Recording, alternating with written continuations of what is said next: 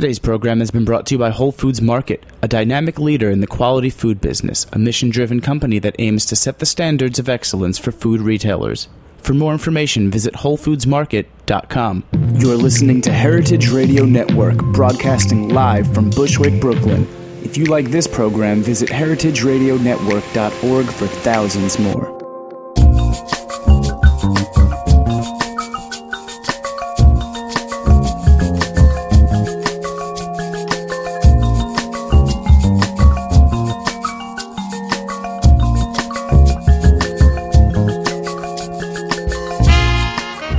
Happy Monday and welcome to Ferment About It on heritageradionetwork.org. I'm Mary Izette. I'm Chris Kuzmi. And we're your co-host for all things fermentable. Ferment About It, broadcasting live every Monday on heritageradionetwork.org. We're archived there as well as on iTunes. Every Monday, 7 p.m. Today, we have two very, very, very cool friends with the same names-ish sort of thing. But before we get to that, Mary, is there any announcements you'd like to make? Yes. At the moment? Next Wednesday, May 8th, I am teaching a beginner homebrewing class at Brooklyn Kitchen. It starts at 6 p.m., and I believe tickets are still available. So if you go to Brooklyn Kitchen's website, you can find out more. How long are those classes? We start at 6 and we go till about 8:30. We cover the entire brewing process from the beginning to the end. Do you actually all brew the a beer? ingredients? Yeah. Do you get to drink the beer? They taste the previous class's beer. They get to bottle their beer for the next class, and they get to take home some bottles of the previous class beer as well. So it's pretty cool. Get to see the whole process. I like that. Let's talk about TAP really quick. TAP New York. TAP New York is a beer festival in upstate New York that features all New York State beers. Mary and I both are fresh back from that. We went up on behalf of 508 Gastro Brewery and served our beers to a wonderful response, and it was just awesome to see just the collective of New York State brewers all pouring awesome stuff, and just to be with everybody. The brewers are all there behind their beers too. I mean, everybody shows up, and it's one of those festivals that is special in the fact that you get to talk to the people who actually made the beer. Yep, and it's amazing how many breweries have opened in New York State in the last year or two. So we met, actually there's a brand new maltster that we met, a New York State maltster that is starting to malt now, and it sounds really exciting. We met several people who own farm breweries, so they have a brewery under the farm license. They're using a lot of New York State ingredients, not only malt, but also hops and other local ingredients. So we're hoping to have some of them on our show in the future. We just tasted a lot of really creative beers that were brewed in New York State. So it was very exciting. Really, really exciting. You know what else is exciting? Cooking with fermented foods and cooking fermented foods. Today, our guest is Thomas Harder from Blind Tiger Ale House. What's up, Tommy? How you doing? I love your work. Well, thank you. And I love your work, too. We're really excited to have you here and to talk about this. You do a lot of stuff, you do a lot of pairing over at Blind. First of all, tell us a little bit about the Blind Tiger and your concept behind this, okay, where you got there. Who are you? I don't even know that. Who is this guy? Blind Tiger, well, first of all, I mean, it's one of the premier craft beer bars in New York City. Been around for over 15 years now, and really is known for being kind of one of the leaders in craft beer. Absolutely. I got my beer education at the Blind Tiger, hands down. And definitely, I mean, like, it's something that you can go there and experience totally different, a beer list almost every day. That's always changing, always bringing on, different beers from all over the country and world, all that kind of stuff, and always on tap of, like, really great craft beer.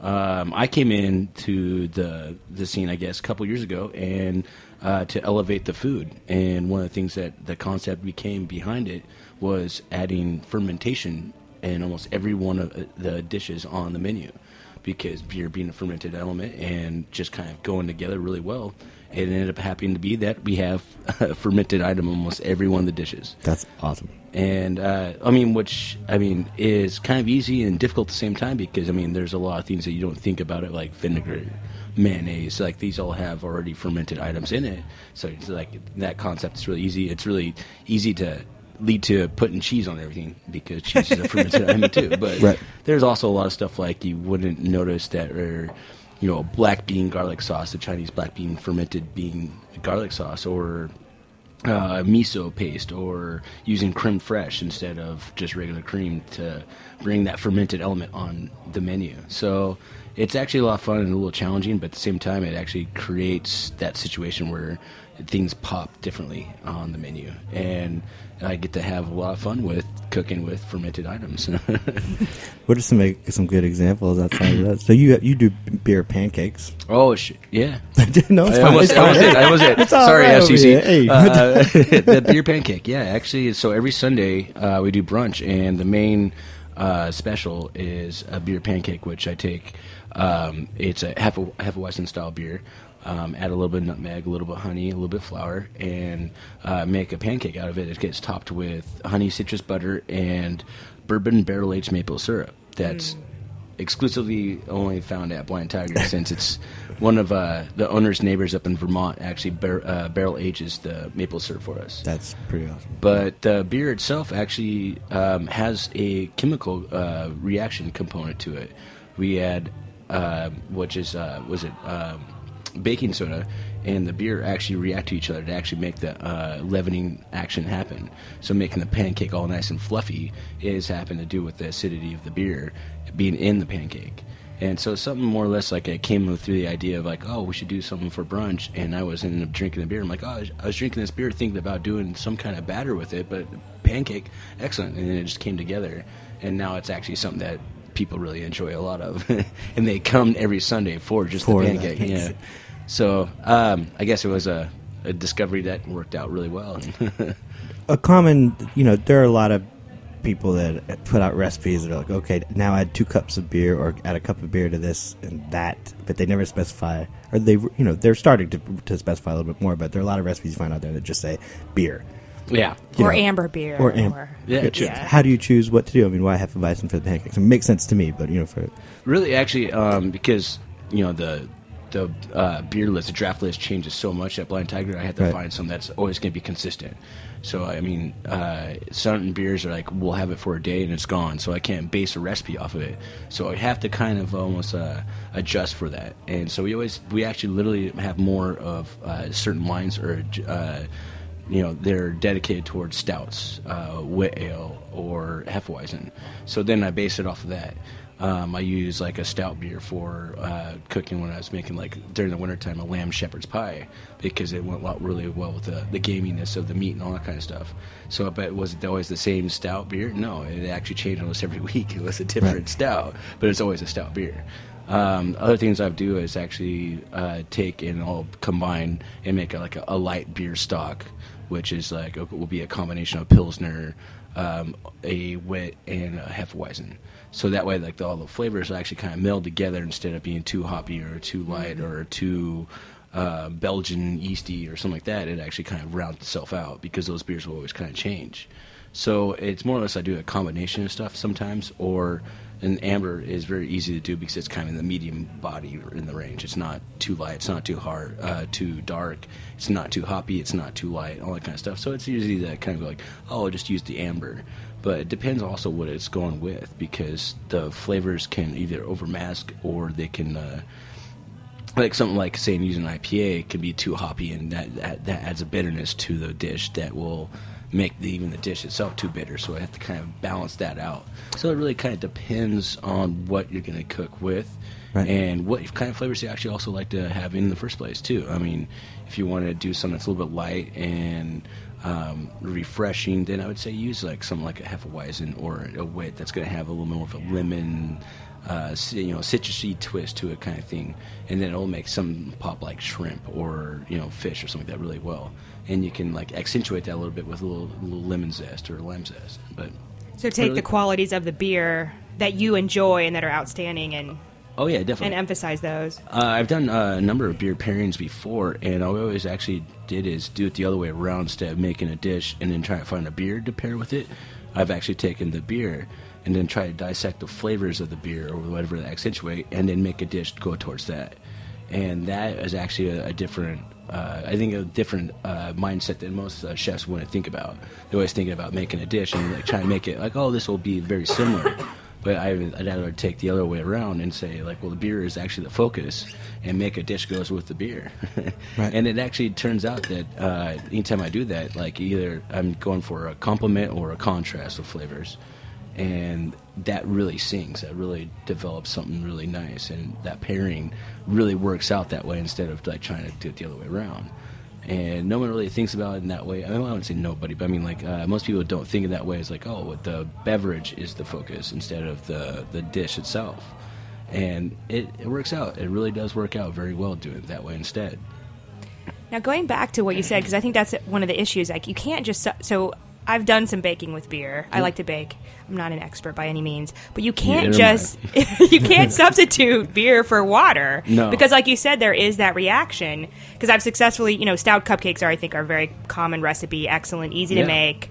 But then I remember one time I was doing brownies and I decided to use a beer and it completely did not work out. And I think it was because of that reaction. Yeah. So there was like too much... air release, so they flattened out. The carbon dioxide created too much with the reaction of the baking soda, probably. Now baking is such a science that it's really hard. Because you're taking something too. It's like you say it's 99% water, but there's acidity, there's salt, there's a lot of stuff that's in beer that's actually gonna make a reaction to it. So you can add too much salt maybe or something like that. So it's kind of hard to substitute just strictly over for water for beer. Other elements I'm more of a savory cook, so say braising or something like that, it's really easy to actually substitute beer for because you're going to be cooking with it and then you're going to take that element and it's not going to have this chemical reaction. So baking's a little bit different, but cooking with beer, any other sense really, it just depends as long as the IBUs, the bitterness is kind of the main thing you kind of have to worry about. Anything else other than that, though, you have you're taking flavored water and you're adding it to a dish, so you're adding flavoring to it.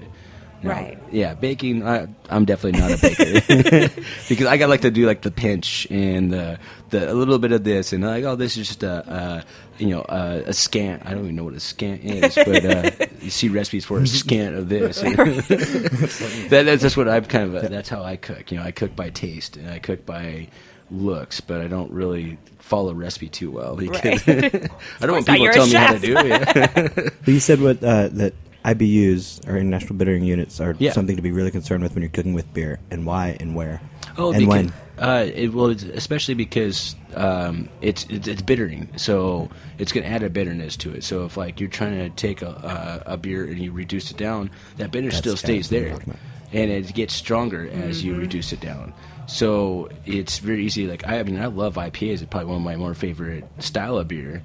But to cook with it, it's really difficult, or to pair with it is really difficult because they have that bitterness unit or that bitterness component. So the balance then shifts.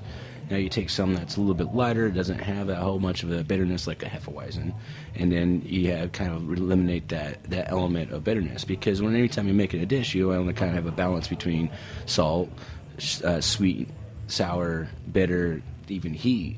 And so that's already adding one of the elements that you're trying to balance. And so then you have to kind of almost overcompensate. Even when you're making a beer, you have to add malts to balance hops. Right. And you do an Imperial IPA versus an IPA, there's a little bit more maltiness just because also to balance out the alcohol level.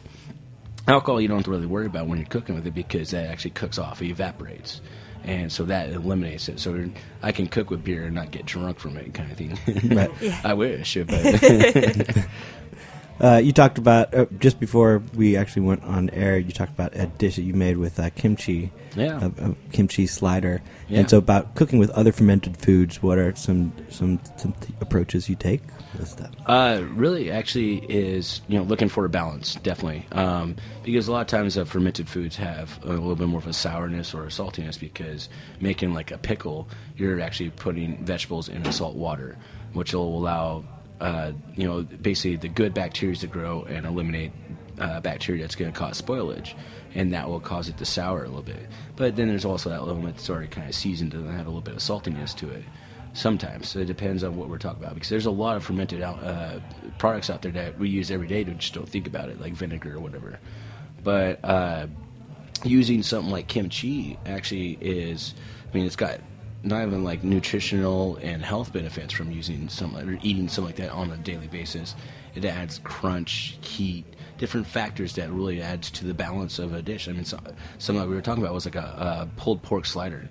Now it's barbecued pulled pork, so it's barbecue sauce with sweet and sour already into the dish. Then you add kimchi with a little bit of crunch. It has a little bit of heat, and that sourness, all that kind of stuff, all balances it out, and it becomes something that's really has this great pop to it because of the fermented element of kimchi versus using something like coleslaw or just the regular cabbage. And so just with that, it adds so much of more of a wow factor by doing it. Also being more nutritious, all that kind of stuff that's already added to it, and you don't think about it.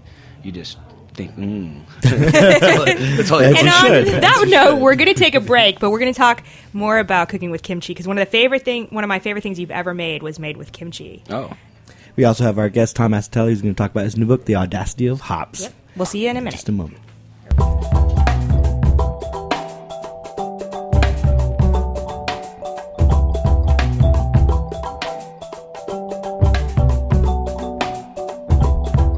Today's program has been brought to you by Whole Foods Market. Washed rind cheeses are a fairly recent addition to the repertoires of artisanal cheesemakers in the United States. These cheeses tend to be stinkier than other types and are often high on the list of connoisseurs. Now, Whole Foods Market has come up with one of their own. The raw cow's milk cheese made by Sprout Creek Farm in Poughkeepsie, New York, is washed with 6 Point Ale from Red Hook, Brooklyn. The beige, sticky rind deepens in color as it ages. The satiny ivory cheese within is mellow, with a sweetly tangy bite and a grassy aroma. The current version features 6 Point Diesel, which is in limited supply, so stop by and pick up some before it's gone. And Point of Origin cheese is sold exclusively at Whole Foods Market in New York, Northern New Jersey, and Connecticut. For more information, visit WholeFoodsMarket.com.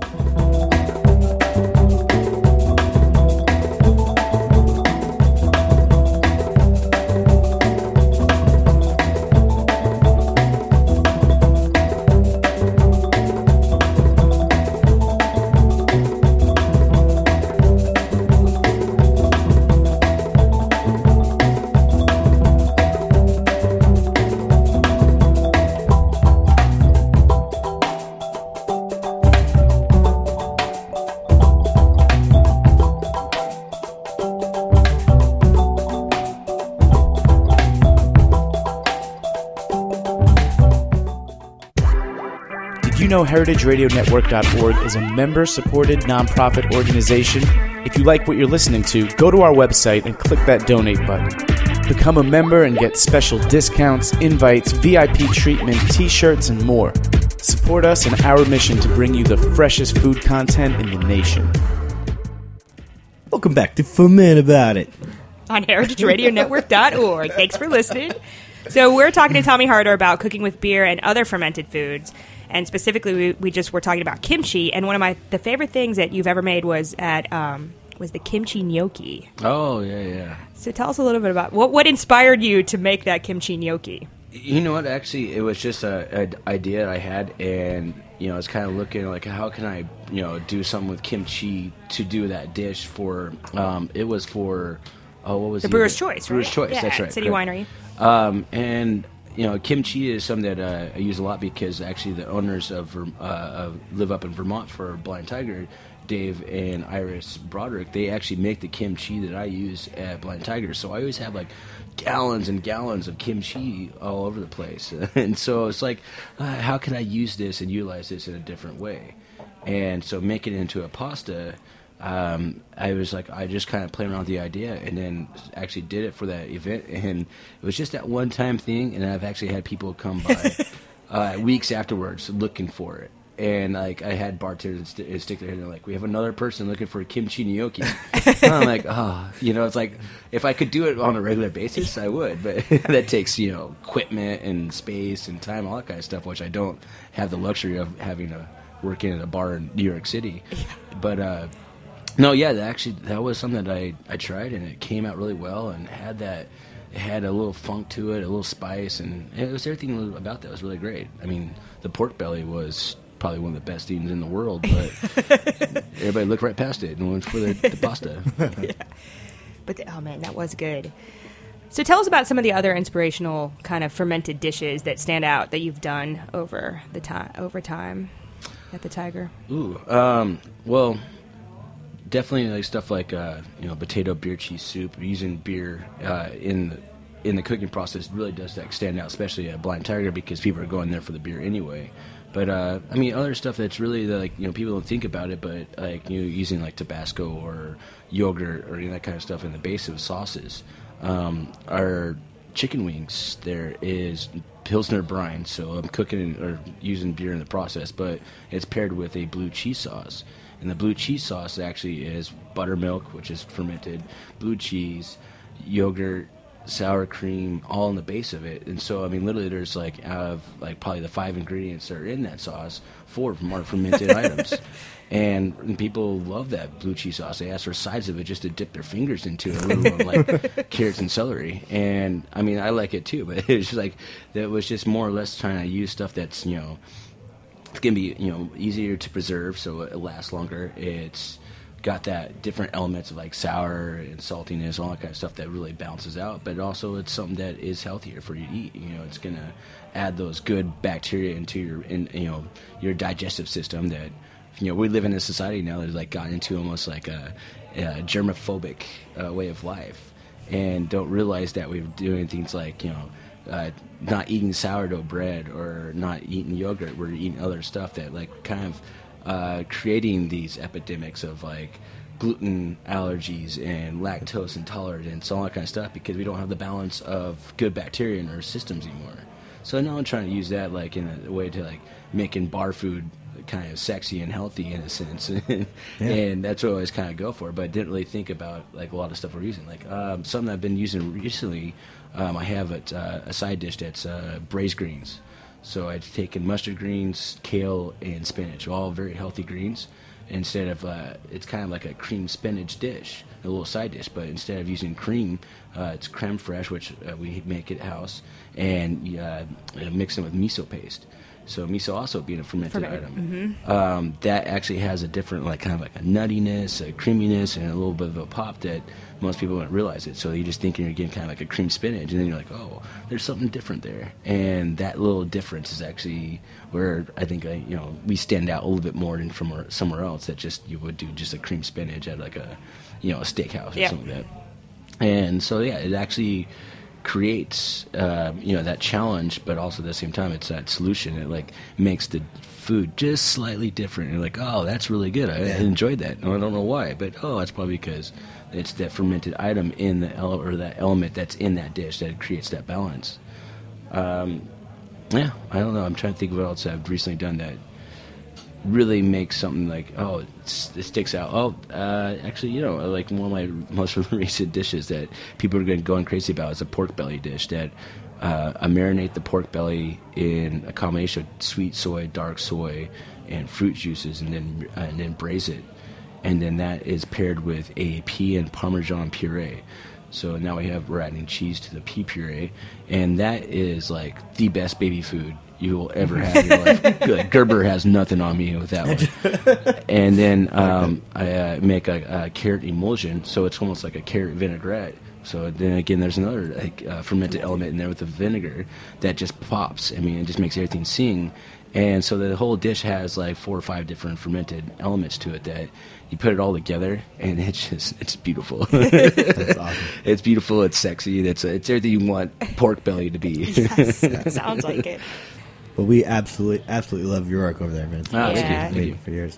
And today we also have our friend, I've been saying it wrong. For years I've been saying it wrong. Tom Acitelli. Acitelli. Thank you very much. Welcome. He's fresh off the plane. He actually, in his bookmark, he has a New York Taxi bookmark. And he's going to be at Blind Tiger on Wednesday. Exactly. There we go. It's a real pleasure to be here. Yeah, it really is a real pleasure to be here. The Blind Tiger is one of the best beer bars, in my opinion, in the Western world. So, really. I've actually heard people talk about it in Belgium. Oh, nice. So, Nice. Yeah. Were they talking about the food? Yeah. Do they know who I am? Maybe the bar, definitely, yes. Yeah, totally. So, Tom, tell us about the book that you wrote.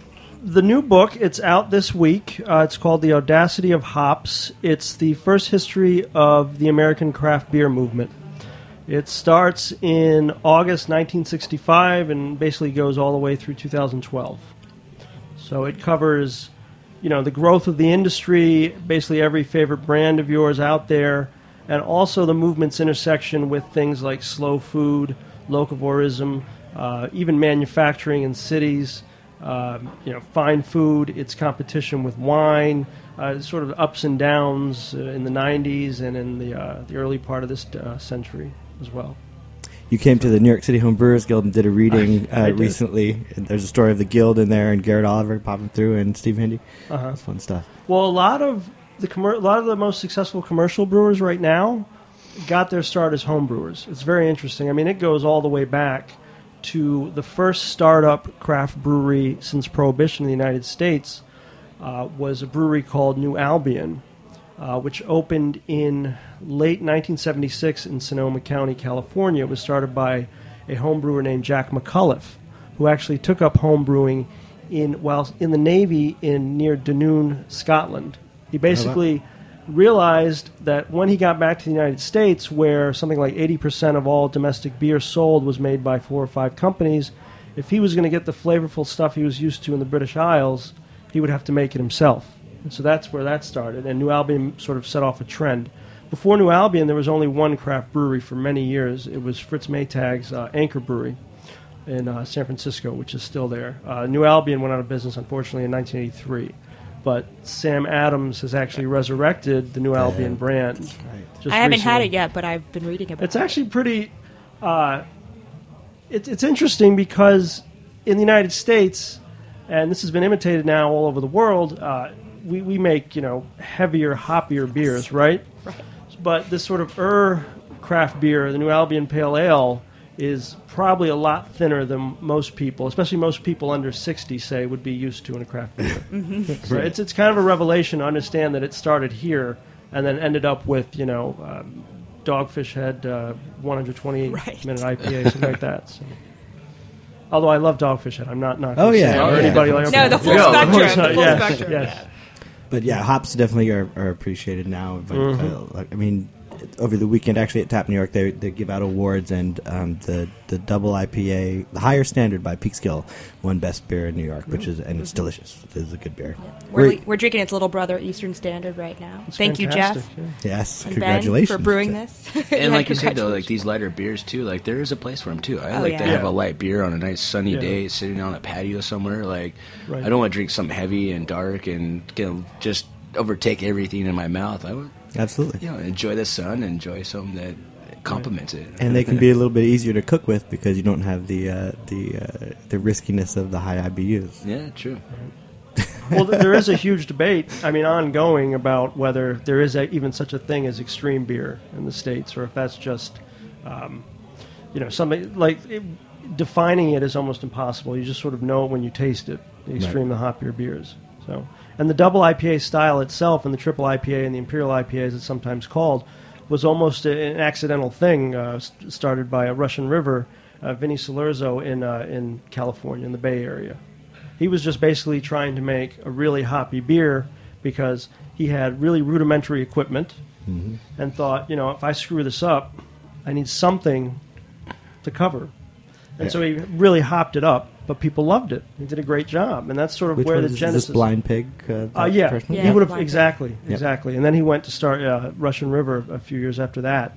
But that's sort of the early '90s. That's sort of where the double IPA starts, and then it became triple IPA and sometimes called imperial IPA. And it's interesting because the Great American Beer Festival, the early festival categories for medals in 1987-88, when they switched from consumer preference poll to medals, did not have one for IPA or double IPA. Oh, interesting. Even though that's the definitional style for the United States, right? It's really interesting. It's like these home brewers and startup craft brewers were leading the way, and the industry followed. It was Yep. interesting. So And there are a lot of these stories in the book. You totally, cover it's all of them narrative. up. It starts in '65, goes all the way through. We actually have a copy. We bought a copy last week. We have to- Early haven't gotten release. to read it yet. No, we have not. We've been between Tap New York and everything else. But it's called The Audacity of Hops. It Are you shows doing on a Kindle Wednesday? version as well? Yes, Kindle will be out May 1st. Okay, awesome. As well as the As the actual paperback physical book, yeah. Yep. And it probably can be pre-ordered on Amazon or Yes. hit your local bookstore for it. Definitely. And you're doing a book tour, so you're in I'm- cities around. Wednesday night, I'm at a Blind Tiger, and then night after that, Thursday, I'm at Brooklyn Brewery, and then the week after that, I'm in San Francisco at Anchor, and then Lagunitas and Petaluma. Fantastic. Nice. So if you're in the area, Thank you by. very much. Come meet Tom Acitelli. Yes. Don't get it wrong. He gets mad. And thank you for listening to Foment About It on heritageradionetwork.org. Who's next week, Marion? That's up for debate right Oh, yeah. now, Mr. We'll let Cooper. you know next week. Yep. We've got a lot. We've met a lot of people between Ferment and the beer scene. So we have a lot of good guests lined up. So anyway, please listen to us next Monday at 7 p.m. for a surprise. I know who we have. We have a guest. crazy guest coming from Florida. This guy I met at 508. He's a really awesome homebrewer, really, really creative, and has crazy ideas. And I don't think you met him. I just told him that you had to meet him. So anyway, he's our guest. Thanks for listening. Yep.